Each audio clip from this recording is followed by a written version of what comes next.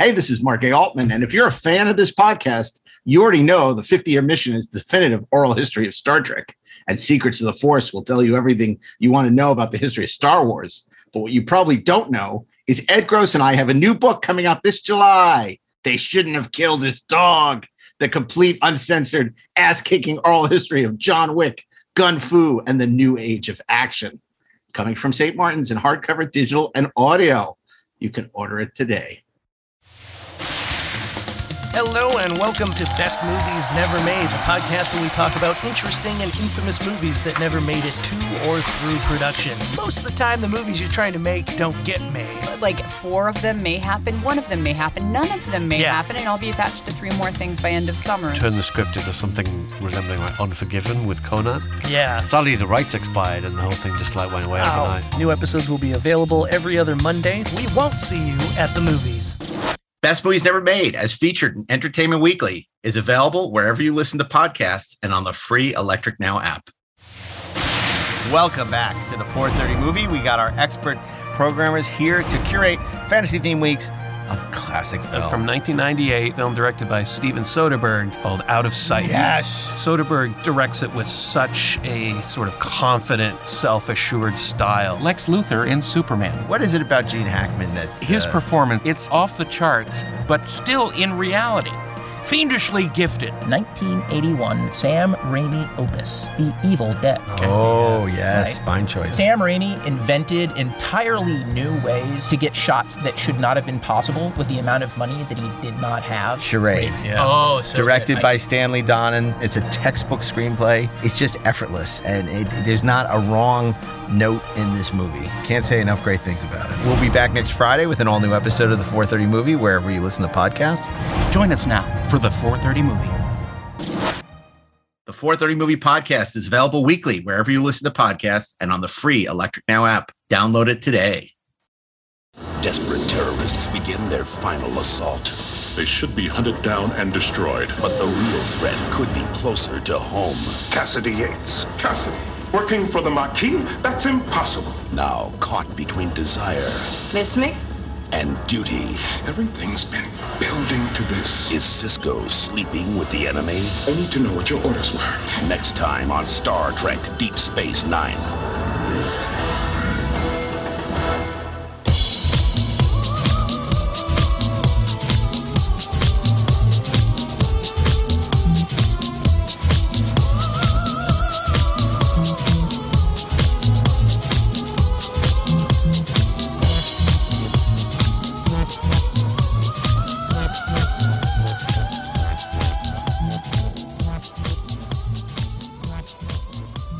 Trainees, to the briefing room. Welcome back to the Trexperts Briefing Room, where industry professionals curate audio commentaries for the creators, creatives, and diehard fans of the Star Trek franchise. This is Peter Helmstrom. I'm a screenwriter for the sci-fi television show Pandora, as well as author of The Center Seat, 55 Years of Star Trek, a companion book to the hit documentary series by the Nacelle Company, in stores right now. And I'm Lisa Klink. I was a writer for Star Trek Deep Space Nine and Voyager, and I currently have a short story out in the issue number 2 of Star Trek Explorer magazine. Hey, that's awesome. It was last time it was number 1, and now we're into number 2. Yes, I have them in both issues. Awesome. That's great. Okay, sorry. Back to the intro. The benefits of episodic format in the 90s was its freedom of ideas. Freelancers could come in and pitch and whatever they thought was a great story, with more or less assurance that whenever the episode would land in the season, the characters and situations would be more or less the same from the last time they saw them on the TV screen. Deep Space Nine pushed things into more serialized territory, which allowed for some amazing explorations of the human condition. The large rotating cast of recurring characters allowed for profound story arcs, the likes of which Star Trek had never seen, which helped firmly cement Deep Space Nine as one of the best, if not the best, Star Trek series ever made. On to today's show, we have Mark O'Connell, who wrote several episodes of Deep Space Nine and the episode we're talking about today, For the Cause, which examines the moral relativism of the usually utopian Federation. Since those days, Mark's had a career in the ufology world, and just this last year was a producer and host for UFO Witness documentary series. Mark O'Connell, thanks for being here. Thanks for inviting me. I'm glad to be here. So tell us how you got hooked up with Star Trek. It was kind of miraculous. We have to go back, way back in the Wayback Machine to 1990, when Next Generation was just a couple seasons old. And I had just signed with my first agent at age 30 in 1990. And one of the first things my new agent said to me was, you have to write a spec for Star Trek The Next Generation. She said, they'll accept a script from anybody, which was true. So the irony of that is I have this brand new agent, and she's telling me to do something that I don't need an agent for, because Star Trek looked at every script that was submitted. You literally did not need an agent. It sounds like an agent. Just like that sounds like an agent. Just do the thing that I don't have to do any work for. Yeah, and give me money. It was kind of bizarre. It was kind of bizarre. So, but I took her up on it, and I wrote a spec script for Next Generation. And then we submitted it to the offices at Paramount, and then waited. And you knew going in that it was going to be a wait, because if they're accepting scripts from everyone, that means they've got just stacks and stacks. And, they were true to their word, Michael Pillar's word, that every script would get read. So I waited and waited and waited. And finally we heard that somebody, I was never really sure who, but somebody liked my spec script, and they were inviting me in to pitch stories. And I said before, it was miraculous. Here's why it was miraculous. My spec script, the title was Between Two Darknesses. And in my spec script, it's a very dark script. Everyone on the crew of the Enterprise loses their will to live. Oh, no. And the only one who can do anything about it is Data, because he does not suffer from the same human phobias and fears. But Data can't possibly understand what it means to not want to live. So Data's in this huge puzzle of trying to figure out, he has to figure out how to save everyone, but he has no idea why there's anything wrong with anyone. So that was my spec script. But here's the thing. My formatting was terrible. The script was about twice as long as it should have been. No, really. And, this is long before the days of Final Draft or anything like that. You're just sort of formatting as you go manually. And I did just about everything wrong. So the fact that my script caught someone's attention is kind of amazing. But then the next thing I learned was even more amazing. I had a talk with Joe Menosky. He was the producer who I guess was sort of assigned to me. So I ended up talking on the phone with Joe Menosky. He invited me in to pitch for Next Generation. And he said, look, there are a couple of rules. You can pitch as many as 4 stories, but you only get one shot at it because there are so many people in line behind you. The only fair way to do it is to just give everyone one chance. So I said, okay, I'll do that. And they mailed me the Bible for TNG. They mailed me the episode synopses for all the previous seasons. So I just started getting bombarded with all this material. And after a few weeks, I came up with a couple of stories to pitch.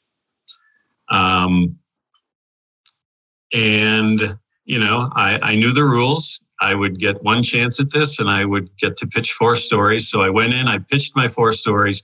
And mind you, I'm doing all this from my kitchen table in Wisconsin, where I lived at the time. I wasn't flying to LA back and forth to do these pitches. So I was doing it all over the phone. So I pitched my 4 stories, and Joe passes on all 4 of them. Oh. And I thought, well, I had my shot. I didn't quite make it. That sucks, but I'll just have to move on. But before I hang up the phone, Joe says, wait a minute. He goes, here's what I want you to do next time.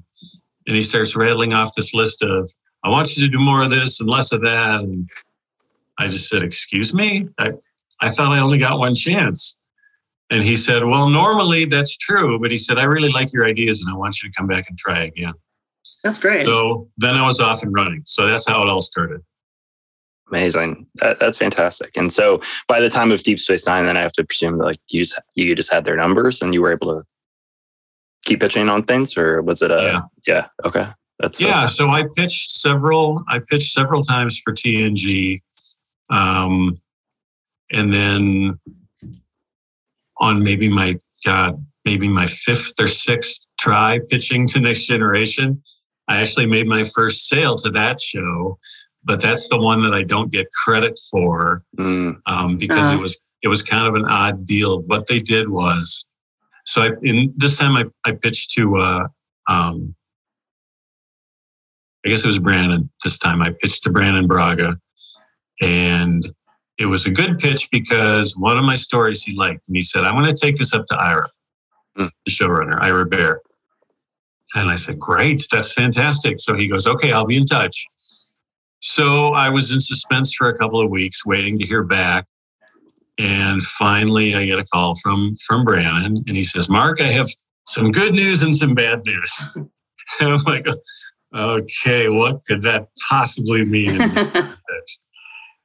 So he said, "The good news is we love your story idea. We want to turn it into an episode." He said, "The bad news is we just had our script tossed in the garbage today for the next episode, and we need an entirely new script within 48 hours. Oh my God. Yeah, that was exactly what I said.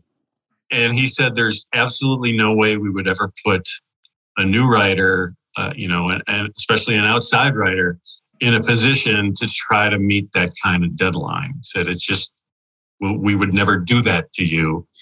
But he said, "I promise you, if you play ball with us on this, you will get your chance." So I said, "Well, of course, sure. Let's do that." So essentially, they bought my pitch sentence for an episode that became, it ended up being called Timescape. And it was kind of a fun puzzle episode. Yeah. Can't remember now if that was season 6 or season 7. I think it was season 7. That's kind of one of, Brannon Braga. I mean, Lisa, as you know very well too. He loved those like wonky science things where it's science horror, I guess you describe it as. And it's okay. Yeah. Well, he did a great job with the script. I love the episode. It's really a fun episode.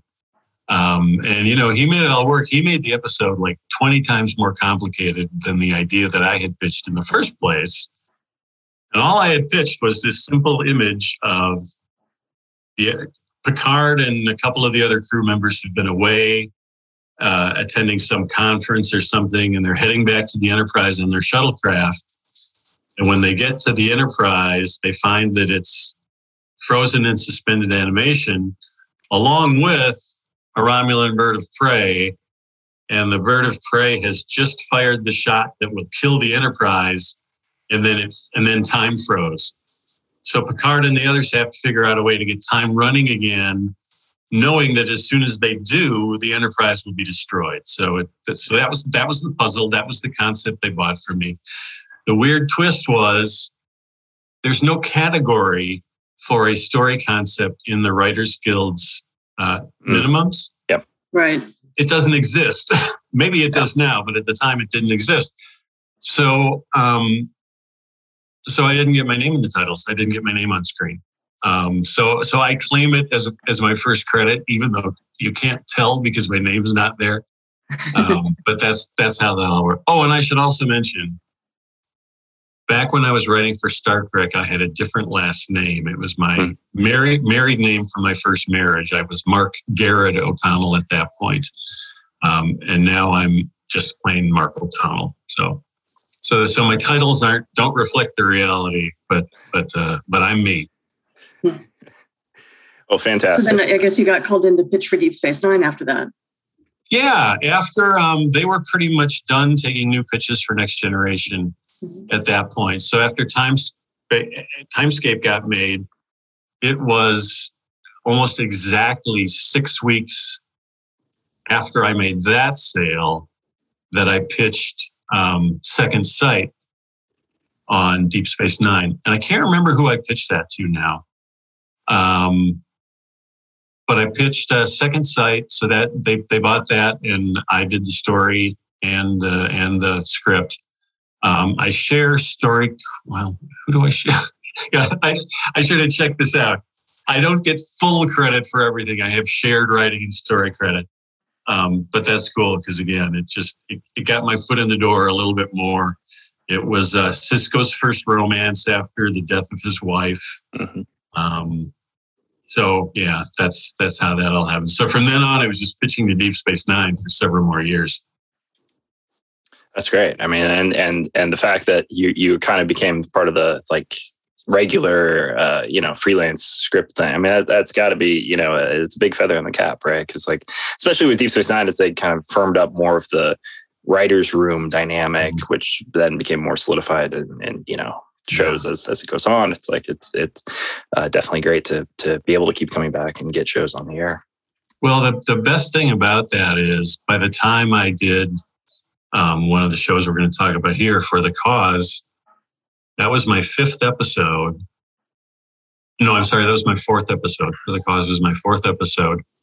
And by that time, after getting into 4 episodes, I had a pretty good idea of how, not just how things went down in the writer's room, but how things just work, how the whole process worked. I was able to, take a few chances with the stories I was pitching because I knew things about how the show was put together and what, and where they wanted to go with it dramatically, that it became easier and easier to come up with pitches that I thought would work for the show. So that's kind of how I kept things going at DS9. It's fantastic. Plus, I by this time I had a pretty good relationship with the showrunner, Ira Bear.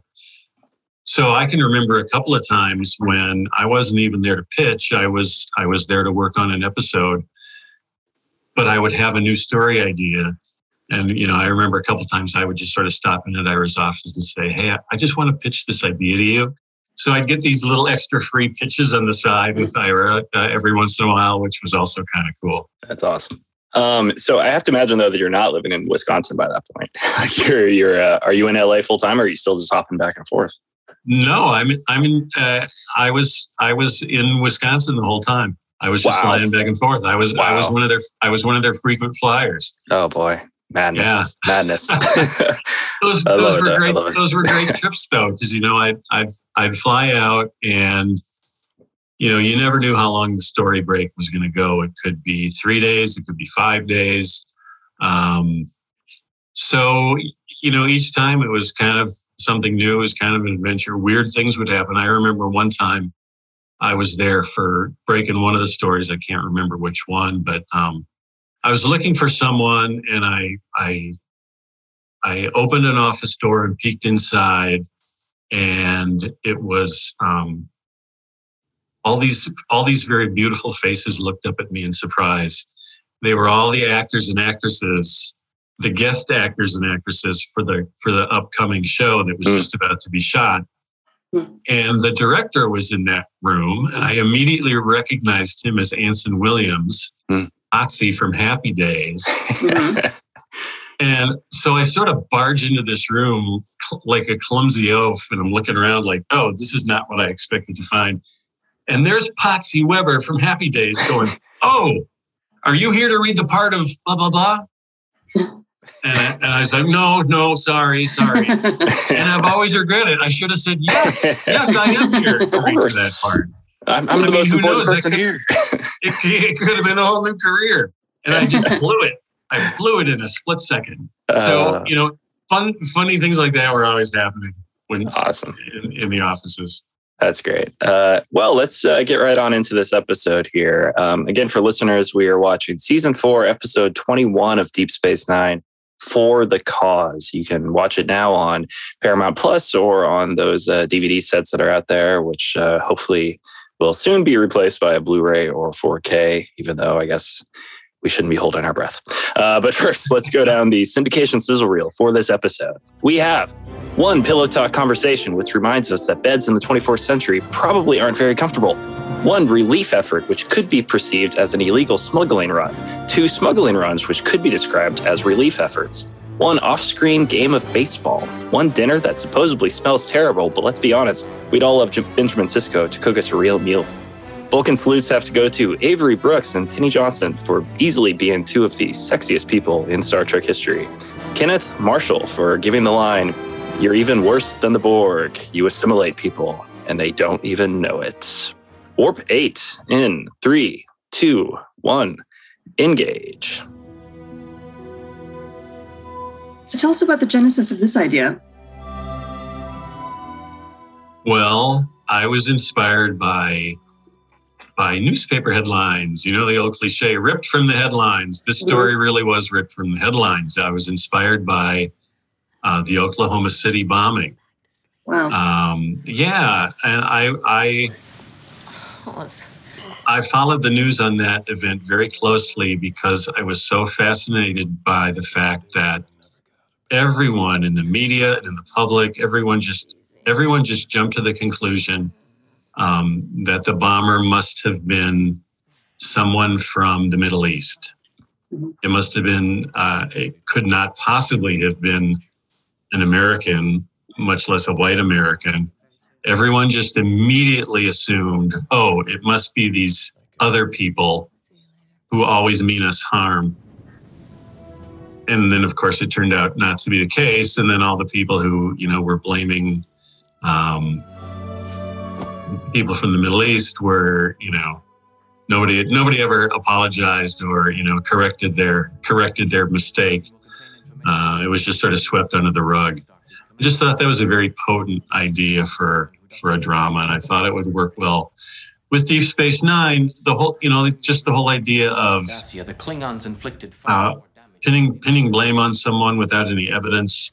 Civilian government on Cardassia Prime. We all know one of the great things about DS9 is that there was always this undercurrent in virtually every episode of there's always the potential for violence or treachery on Deep Space Nine because there's so many different people there coming and going, ships coming and going. There's always this sort of sense of unease on Deep Space Nine. And I thought that would mix really well with a story about a terrorist act on the space station. The Cardassian military. So the Klingons, I just happened to look around in my files today, and I found the original story treatment for this episode that I pitched. Yeah? Amazing. I don't know if you can read it on the top, but it says upstairs to Ira.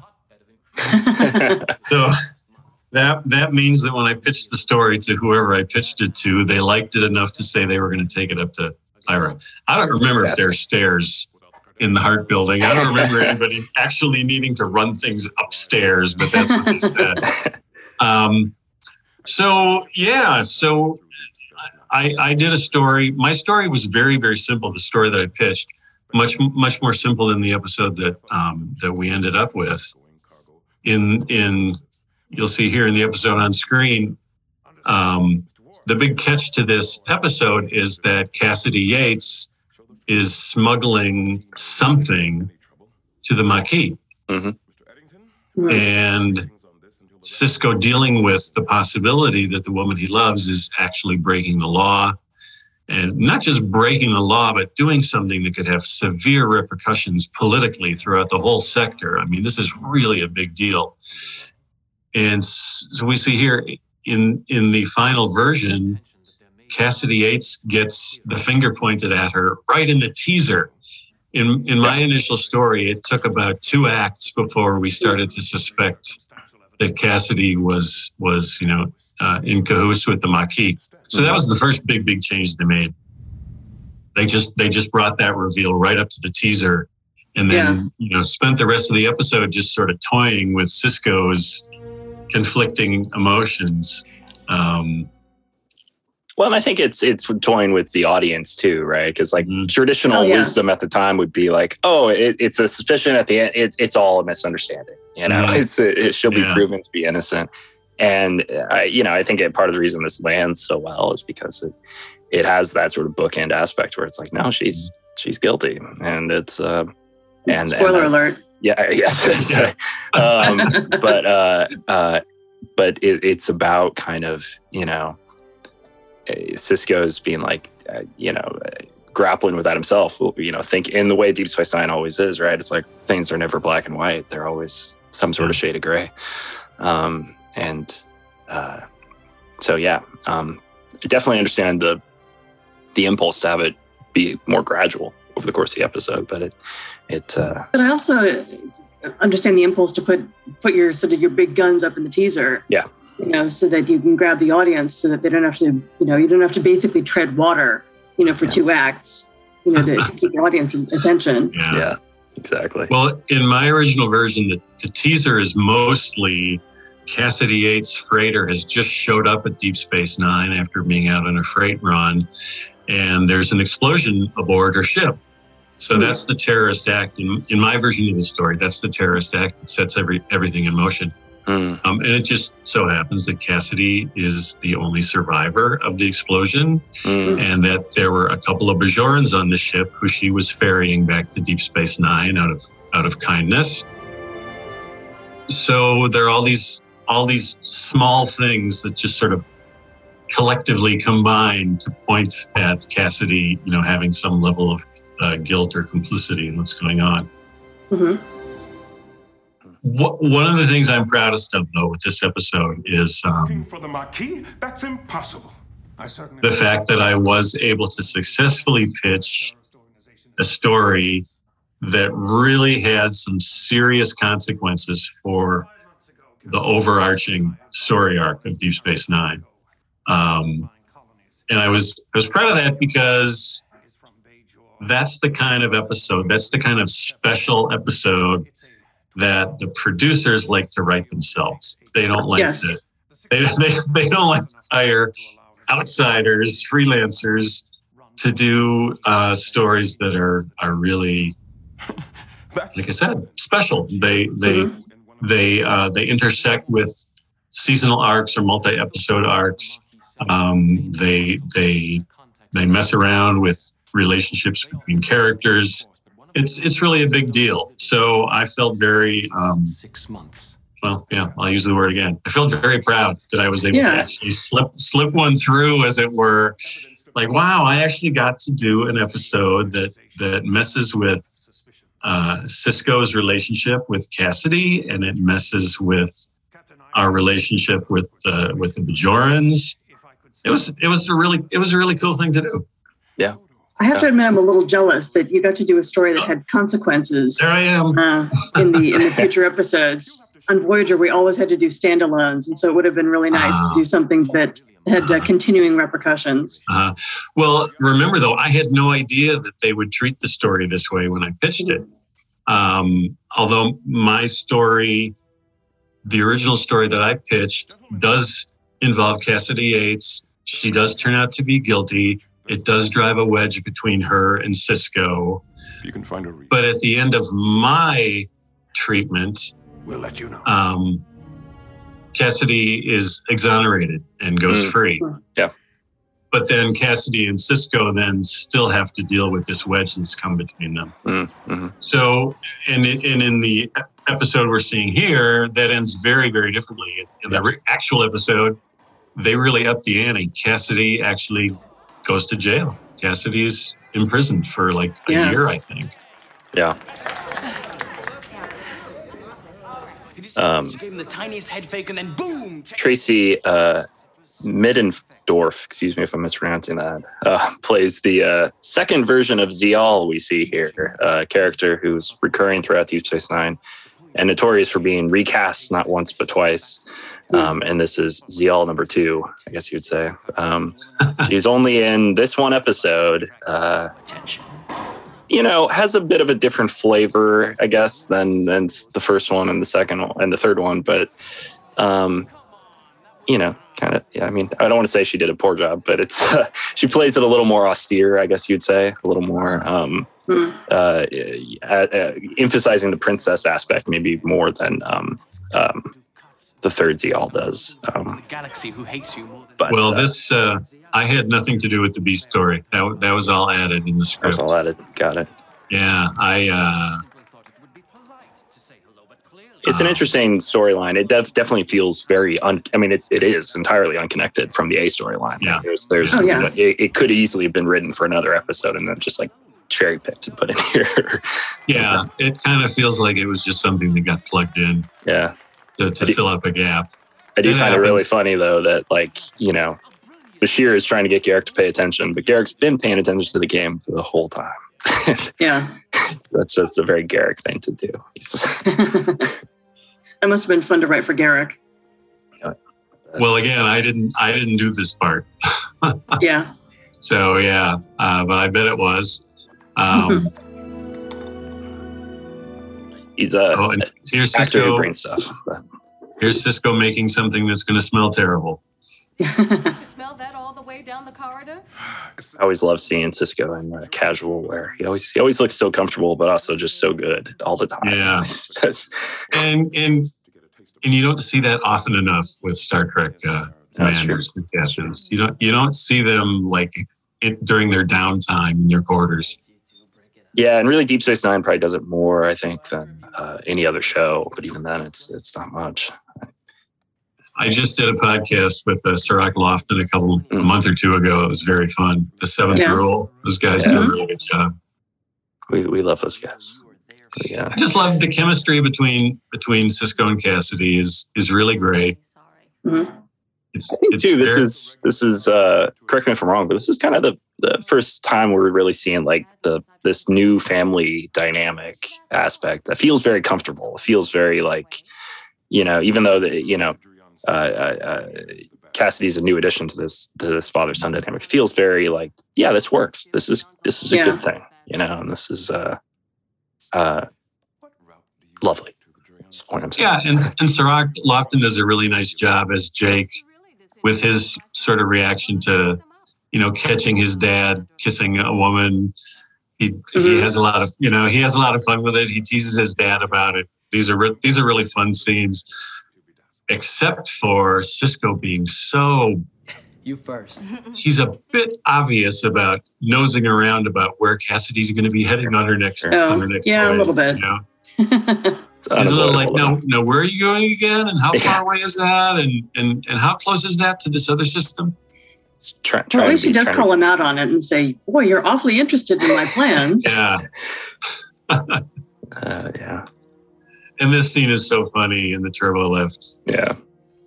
With them just making eyes at each other. Yeah. I'm not sure I totally buy Garak, you know, crushing on someone. That takes a little getting used to for me. Yeah. I think like, You're not going to hurt me. you know, I always read it in like almost all of his dynamics on Deep Space Nine. It's like he's always playing a long game with them. Like he has this whole spy thing going on, being like, she is someone who maybe not today, but someday will be a great resource of information for me. And, you know, so is always always has like an ulterior motive with everything he does. And all this seems slightly flirtatious. Yeah. With whoever he deals with. Whoever he deals with. Yeah. Oh, that's a really good point. I see so much stuff on Twitter among Star Trek fans talking about how, you know, there was a deeper relationship between Garak and Dr. Bashir, which I always find really interesting and amusing that so many people read that into their relationship. And, you know, I watched this episode again last night and I'm like, yeah, that's there. Even Andrew Robinson talks about that a lot. But oh, really? As I understand it, he's kind of a, you know, raging Republican, as I understand. But maybe I'm off on that. But it's, yeah. I mean, I wonder how much of it was like conscious at the time versus looking back now and being like, yeah, that would have been great if we had done that. So maybe maybe it was there. Maybe we knew it was happening all the time. There's always an interaction. You know, you see what the actors do with what you give them. Yeah. And then something that they do that maybe is interesting or you know, a little deeper can kind of inspire you to include that in future episodes with them. Sure. And so I think that, you know, watching dailies and stuff like that, the writers must have seen, you know, Garak and Bashir having some chemistry. And I bet they leaned into it in future episodes. Oh, yeah. 100%. Yeah, I'm sure. No doubt. The entire cargo hold with barium radiation as a precaution. But I need to go now or I'll... And how was it writing for Avery Brooks? Stand by. Well, is there any way we can make a shorter and it was, I guess I'd have to say it had its challenges. You know, I'm an earthbound 20th century white guy writing for a futuristic 25th century black man who has a very, a very specific take on his life and his duty. I've never seen a character so duty bound, I think, as Sisko is. So yeah, it's and you have to reconcile the tough scenes with the gentle scenes with his son. I think sometimes I did a better job with the gentle scenes with his son than I did with some of the the heavier action stuff. But he's an amazing actor. He makes everything come to life. There's one scene coming up a little bit in this episode where I wish I could take credit for it because it was just such a brilliant moment in this episode where Sisko's finally become convinced by Eddington that Cassidy actually is breaking the law. She actually is smuggling supplies to the Maquis. And she's heading out on one more trip. And Sisko just comes to the loading dock and he just says, "Hey, I was thinking, Cassidy, let's just get the hell out of here. Let's just go to Risa. Let's just disappear. Let's just disappear for a while and just be just the two of us and just pretend nothing else exists. Let's just do that. And let's not tell anybody where we're going." It's a really great scene. Avery really sells it. About the Maquis. I'm not stupid. It's one of my favorite parts of the episode. I think probably my favorite part of the episode for sure. It's just so well done. And again, all credit to Ron Moore. He just really made that scene work. He knew how to make those two characters interact with each other in this weird situation. Because it is a weird situation for Sisko. He's openly flirting with walking away from his responsibilities, which is not something Sisko is ever going to do. Yeah. Just the idea of Sisko just taking off for a few days, and not telling anybody where he's going. It's crazy. Sisko couldn't possibly do that. I wouldn't say that around me. But like I said, he just totally sells that scene. I just love it. I'm kind of jealous. I wish I'd had a chance to write that scene. Take credit. Yes. Take it off. Yeah. Take it off. Well, just take it. Ron Moore's not here to tell you otherwise. I guess I can say that what matters to me, my idea inspired the scene. Yes. My story idea. Without the surrounding scenes, that scene wouldn't have been able to exist. So it's basically you wrote it. It's Yeah, and so in my so obviously that scene is not at all in the story treatment that I pitched. And the other big difference between my pitch and what they ended up doing was Eddington here turns out to be the bad guy. Right. It's kind of last person you'd expect, but he is clearly defected to the Maquis. So that wasn't in my version, but I did have I had an antagonist in my version, and that was a Bajoran character, a Bajoran prosecutor who, if you remember, my story began with a terrorist act on Cassidy Yates' ship that damaged her ship and the space station and killed a couple of innocent Bajorans. And so Bajor sends a prosecutor to DS9 to investigate the incident. And this prosecutor instantly becomes convinced that Cassidy is behind it all and really becomes the main heavy in the story. So that was the other big thing they changed, was taking out the Bajoran antagonist and putting in Eddington, which, again, a whole new character arc. I think that character arc, the Sisko versus Eddington storyline, went on for 3 or 4 episodes during the rest of the show's run. And that was a great dynamic between those two characters. Yeah.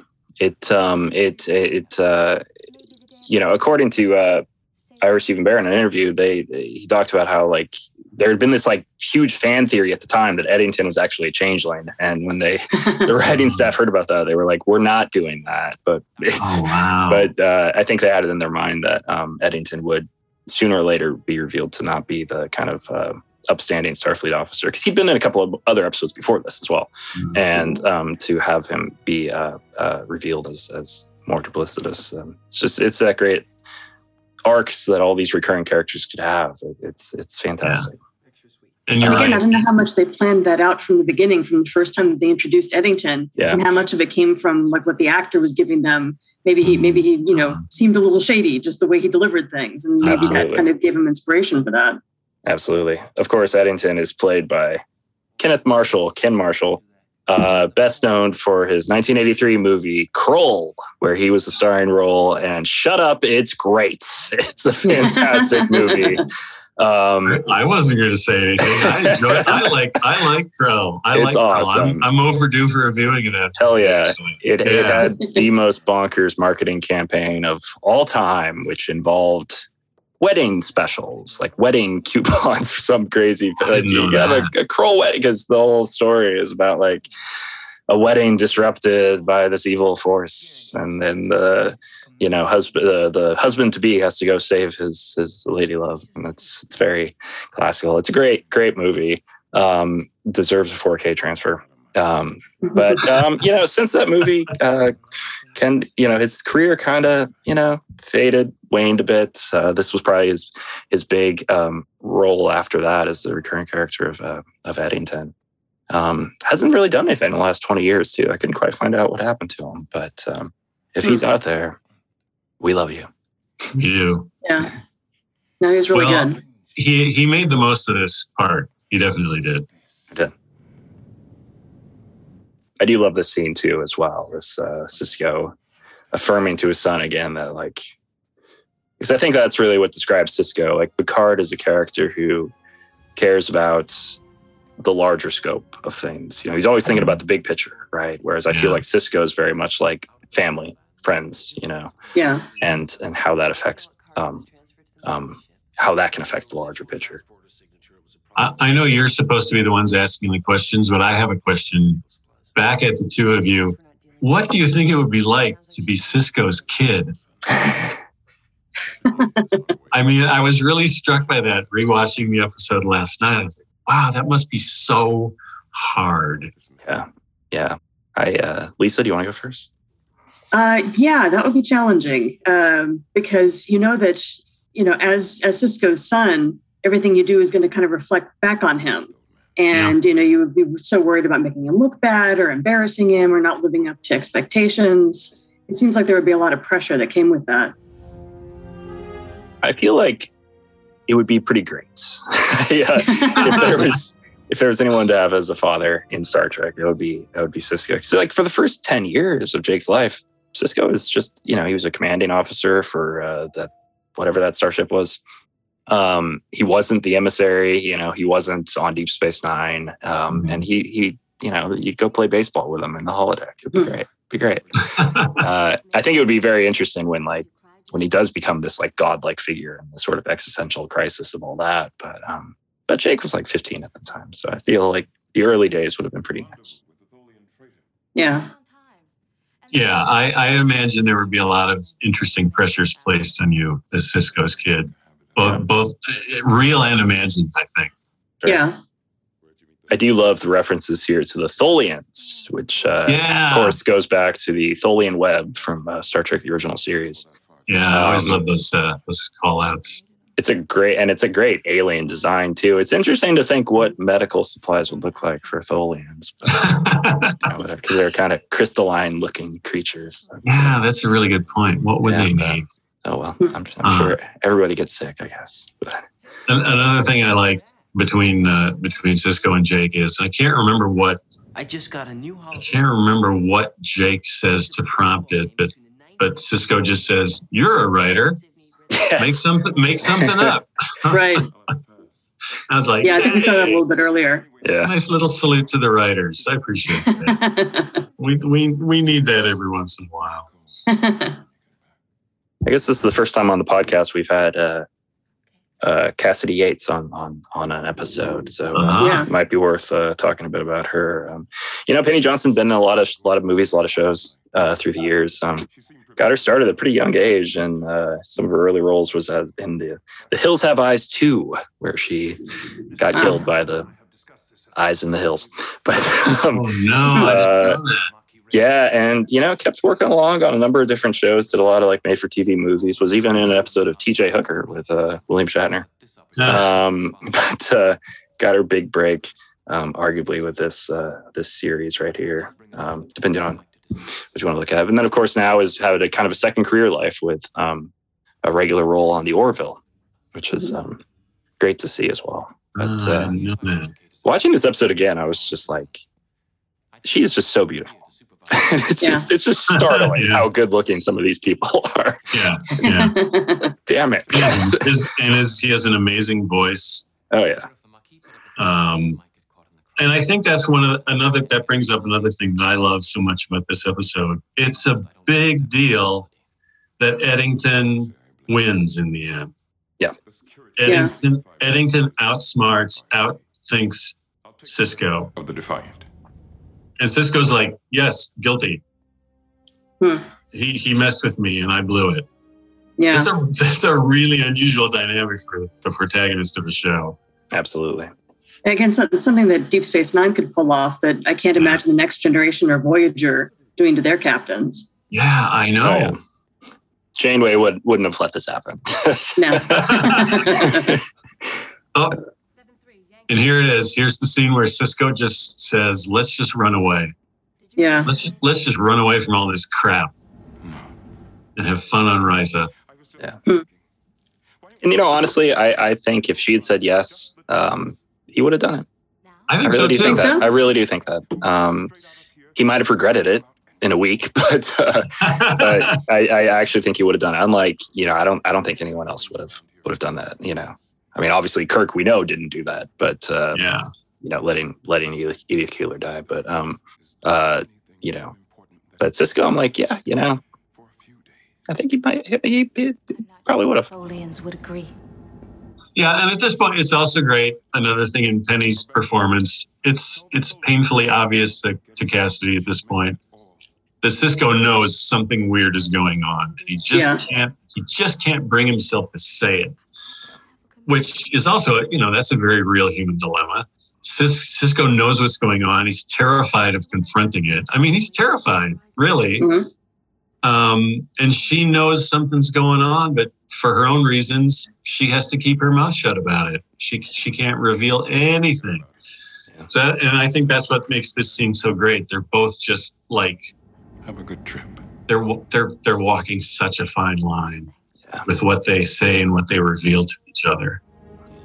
Yeah, definitely a lot of layers. Yeah. A lot of layers. And there she goes. She knows something's wrong. Yeah. It's a tempting idea, Ben. And it what I love about Star Trek 2 as a whole is like there's this focus, like commitment, duty. I mean, these are themes that keep coming back, and like Cassidy really, that she has that commitment. She has her own duty to that bigger idea, bigger ideal. Mm-hmm. And what I love about this episode too is at the beginning, the Federation is giving industrial replicators to the Cardassians, who are, as we know from the show, are the bad guys. The bad guys, yeah. and they're doing it. And Eddington at the end, when he's talking about how kind of screwed up that is, it's like, he's not wrong, the Federation is, from a certain point of view, they're doing these humanitarian efforts with the idea that like, oh, this could benefit us, right? And what Cassidy is doing in some ways is the more noble thing, like she's just helping these people, these impoverished people who are being subjected to a lot of hardship, and with very similar things. It's medical supplies, and it's And when Star Trek is really working well, then it really does pose those kind of dilemmas. Yeah. And it really should make the viewer think, what would I do? Or who is right actually here? Yeah. I think that's one of the ways that it can really be powerful. Yeah. Yeah. And do I support the Maquis or do I condemn them? Or is it a combination of the two? Because they're in a very sympathetic situation. And Eddington, I gotta hand it. I think this is Ken Marshall's finest moment at the end when he gives a very, very eloquent almost moving description of why the Maquis need our help, of why we shouldn't turn our backs on the Maquis. It's a beautifully written scene, and again he sells it, man. Eddington sells it. Yeah. But of course, you mean his second best performance after Kroll. Man, you got me so hyped up about watching Kroll again now. It's great. It's great. I mean, the Blu-ray's decent. Go pick it up. It's fantastic. But it's, wasn't the evil creature just simply called the Beast? Yep, that's what it is. And there's a giant spider in it. I mean, what more could you want? Oh yeah, the giant spider web. It's great. And a cool Cyclops, right? Yes, it's cool Cyclops. You get to see Liam Neeson in a very early role. The what's her name from Superman and what's his name from Dune are also in it. It's a British. It's all British. We're not here to talk about Kroll, but it's an entirely British production. So you see a lot of recognizable faces from Great Britain who pop in on a lot of other things. But it's a great. I love that movie. Well, I was drawn into that movie because it was directed by Peter Yates, who has directed some of my favorite movies like Bullet and Breaking Away. A really versatile director. Maybe a little bit out of his league with Kroll. It's hard to say. I think Kroll was a little out of its league with Kroll, but the whole movie was trying for a certain vibe that just maybe had never actually been tried before on film, and it's a hard note to hit. Well, actually, looking at the scene, the Quark Derek scene. Back to Star I really Trek. like that Quark is messing with him. Yes. That he knows, that Garrick just imagines conspiracies everywhere, and he totally plays into that. I love it. Yeah, and anytime Quark is in any scene, it's always elevated. It's fantastic. But this visual effect of the Badlands out here gets repurposed so many times. Like I think it's also in the first episode of Voyager. It's like the kind of a, what would you call it? Funnel? That's not the right word. The spirally, funnely thing. Wormhole? Nah, that's all right. But anyway, the look of it gets reused a lot. It's always fun to see it. Always fun to see it. But let's go. Mr. Worf, you have the bridge. It is such a good conspiracy, because right here you don't suspect a thing. Like Sisko's here and he's doing the thing that you expect a Starfleet officer to do is I'm in command. I'm going to make the tough calls and do the tough things. And, I have to be the one to go out there and bring her in. And then the twist of being like, oh, fuck, this was all to get me away from the station so that there's no one in command there to safeguard the replicators that are all very important. And it's brilliant. It's fantastic. Yeah. And he immediately knows it's Eddington. Yes. It's got to be Eddington. It's got to be Eddington. You draw me out here so the Maquis could attack the station. Jake's back there. This is a great scene. Oh, you feel for both of them so much. I was supposed to meet a Maquis ship at these coordinates. I don't know anything about an attack. Yeah, and Sisko's being torn in half a dozen different directions. Loyalty to her and to the station and to Jake. I suspected that you might be. You asked before what it was like writing for Sisko's character. A scene like this, I think, kind of tells it all. He's just. I tried to tell them that I'd made too many. He has an unbelievably strong sense of duty, but he's also this extraordinarily deep human being with deeply felt convictions. Yeah. And he always manages to find a way to project that in every scene. He's just kind of amazing. Yeah, I mean, Avery Brooks has done a lot of work in Hollywood, but he's largely stepped away at this point. And it's, I wish he,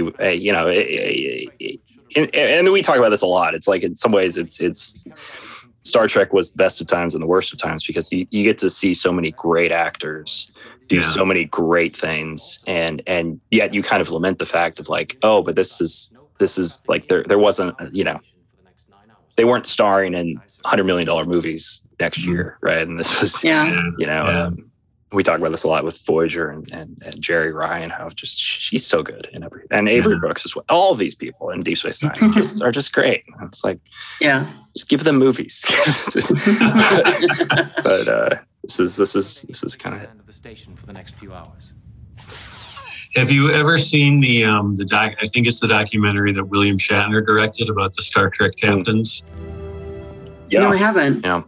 Oh, I'm pretty sure that's the one where Shatner has sort of finally tracked down Avery Brooks to interview him.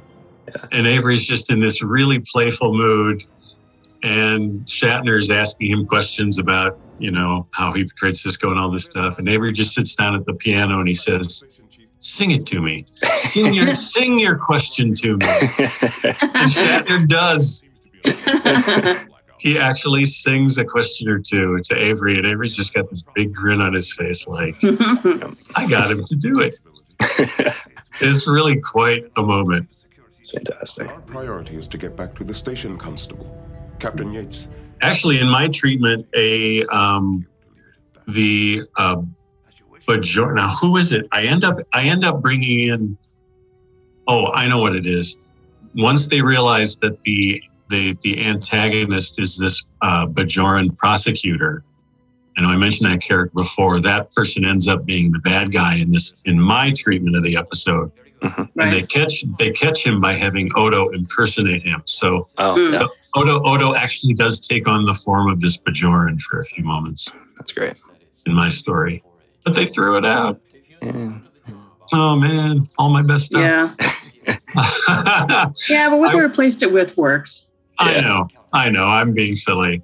And it is. What I was kind of referring to with the introduction was how like you're coming in, you're doing this freelance work, and given and yet there's so much like serialized elements of the show that you just wouldn't have been able to know about, would you? Because it's like, things are constantly changing and evolving, and that's what it's kind of a tragedy that a lot of like the freelance TV writing industry has kind of faded away, because nowadays everything's serialized to the point where like everyone just showrunner just wants that total control all the time over the I like that detail in the last scene with the airlocks where you very prominent display of the Vulcan IDIC symbol. Yeah. Because we know it's a Vulcan freighter. It's Vulcan picking up the replicators. Yeah. And Junior Lieutenant Reese was told to take command of the station, which makes no sense. But makes no sense at all. He's totally eager to do it. Why? And now he calls to gloat. I once had an illuminating conversation with Ira Bear that may ring true to both of you. I can't remember which episode it was, but I asked Ira this in all seriousness. I said, "Okay, explain something to me, Ira. I could turn in a terrible script and you'll completely rewrite it. Or I could turn in an absolutely brilliant, beautiful script and you'll still rewrite it." So I said, "What's my motivation?" And Ira just kind of got this funny little grin. He would always say, "That's Hollyweird, Mark." So he said, "Look, Mark, we just want you to get the script to the 50-yard line. If you can get it to the 50-yard line, we'll take it the rest of the way." Mm-hmm. And, that didn't change the way I approach things. I still was always aiming for a touchdown, of course. Sure. Of course. You don't want to turn in anything that's not your best stuff. So it didn't really change the way I operated, but it definitely gave me an insight into how the episodes end up the way they end up.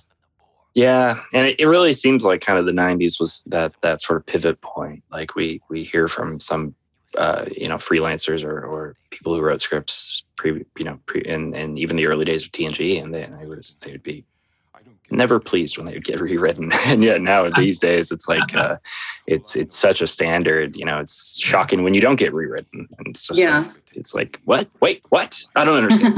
Let me look at it again.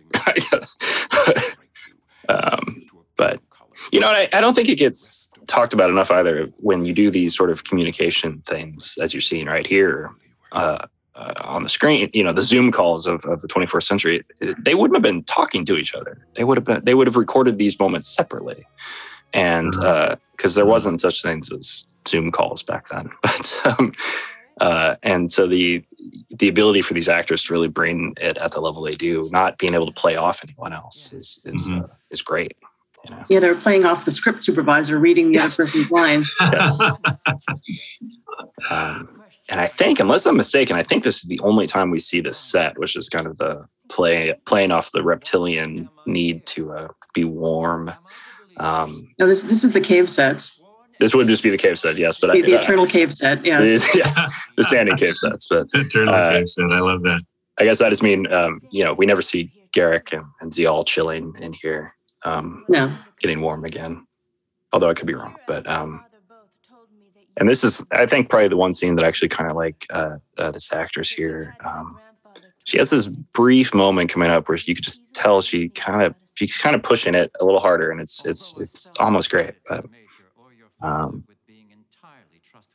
But she ends up getting recast in the next one. Both telling the truth. You know what else? I wasn't actually aware of that. I'll have to go back and watch the other episodes. Yeah, the third Zial was the one I think everyone remembers because she was in, I think, 5 or 6 episodes. Madeline Smith, I believe, was her name. And she was great. She had that kind of right balance of what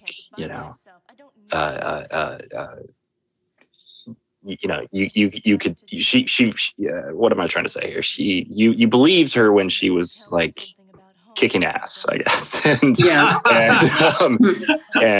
she had that right balance of like just that edge to her where you're like, yeah, you could totally kill someone, but also enough of it where you're like, yeah, but you could also end up at a nice little cottage in the country and live a very happy life, and that would be fun. And that balance is hard to find. I won't be needing this anymore. I think it's funny that Garak showed up with a phaser or whatever that was called. Though I think for me, when I was watching this again, I was like, Garak knows that he's kind of playing her at this moment. Like he's doing the reverse psychology thing of like allowing himself to be like, oh, I'm gonna disarm her by presuming that she is the bigger threat here in this situation. Even though Garak knows that like Garak's a badass. Like he could just take down anyone. And you always get that sense too of like he knows like he could be running this station if he wanted to, and he has that kind of sense to him of like that. And how do you know he isn't? Well, yeah, that's a great one. I don't see any reason to drag them here. Oh, here's the big scene. You didn't have to come back either. It is tragic, and I'm so glad that Cassidy does come back after I think it's 15 months or something. And there was really no other way to end the story, Yeah. She had to pay some price. And I don't mean that like in a vindictive way, like I wanted to see the character suffer or something, but I still have my... It's the only thing that made sense for the storyline was for Cassidy to have to pay some sort of price. And it's, it's part of the moral ambiguity that is all over the place in Deep Space Nine sometimes. You also want to put Sisko into as difficult a position as possible. I mean, really, as a writer, your job is to torture your characters as much as you can. And so if you can, make it even more difficult for him to deal with Cassidy, so much the better. Yeah, that's funny. I just did this other podcast, The Seventh Rule, a month or two ago. And the host made that same comment. They were like, geez, Mark, you really like to torture Sisko in your scripts, don't you? And I was like, I never thought of it that way, but it kind of seems that way. But yeah, like you said, that's drama. That's good drama. Yeah. I occasionally teach TV script writing classes. And when I give my lecture on the kinds of stories that are always surefire to pitch, one of the stories on my list is take your favorite character and isolate them with the last person on Earth or the last person in the universe that they would ever want to be stuck on an elevator with, and see what happens. Yeah. And that's kind of what's going on here. Yeah. I think what I love about it too is like she is not ashamed. She's not begging. Yeah. She's not, she's coming from such a strong place, and you feel like, and that's what I love about Cassidy as a character. And a lot of these people from Deep Space Nine is like they are the stars of their own story, and they are like firmly having that autonomy, having that authority over a scene or over a situation, which is it's a hard thing to do. She has to be, because she has to be worthy of Sisko. I mean, he has to be somebody that you could buy, that he would fall in love with. Absolutely. But, writing characters to be active and having that activation even in their own like scenes and in their own stories is, it's not always easy. And Deep Space Nine always manages to do that from all of these ensembles. And it's so great. Anyway, as we wrap up this episode here, Mark, what are you working on these days? Well, I just finished a spec feature script that I'm looking to get out on the market soon. I don't have an agent.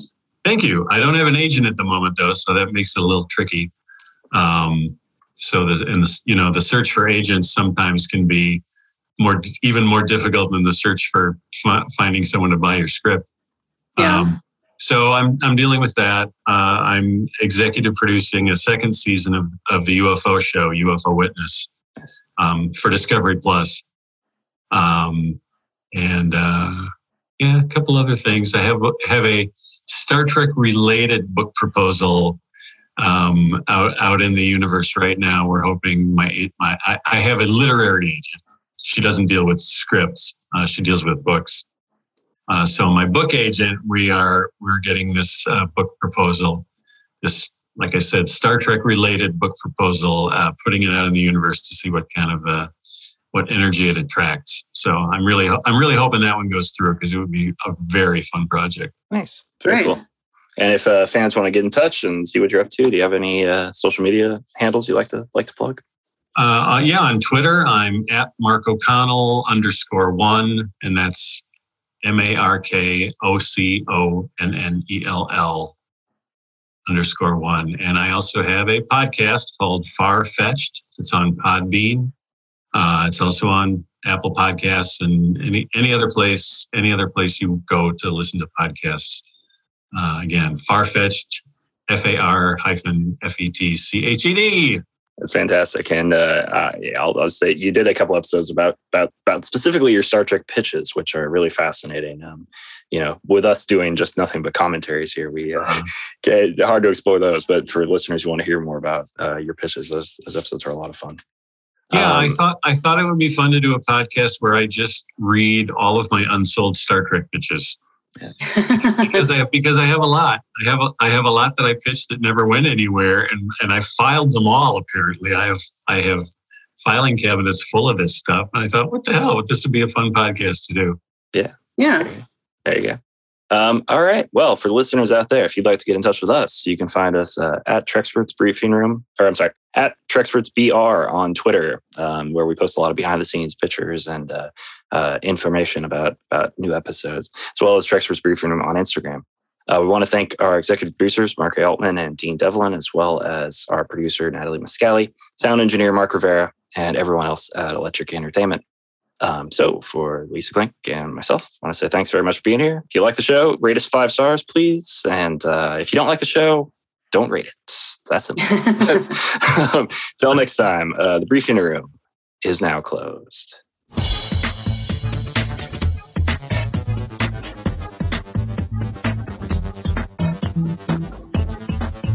Mr. Scott, would you repeat what you just told us? About an hour ago, bridge control started going crazy. Levers shifting by themselves, buttons being pushed, instrument readings changing. And on my monitor screen, I can see Mitchell smiling each time it happened, as if his ship and crew were almost a toy for his amusement.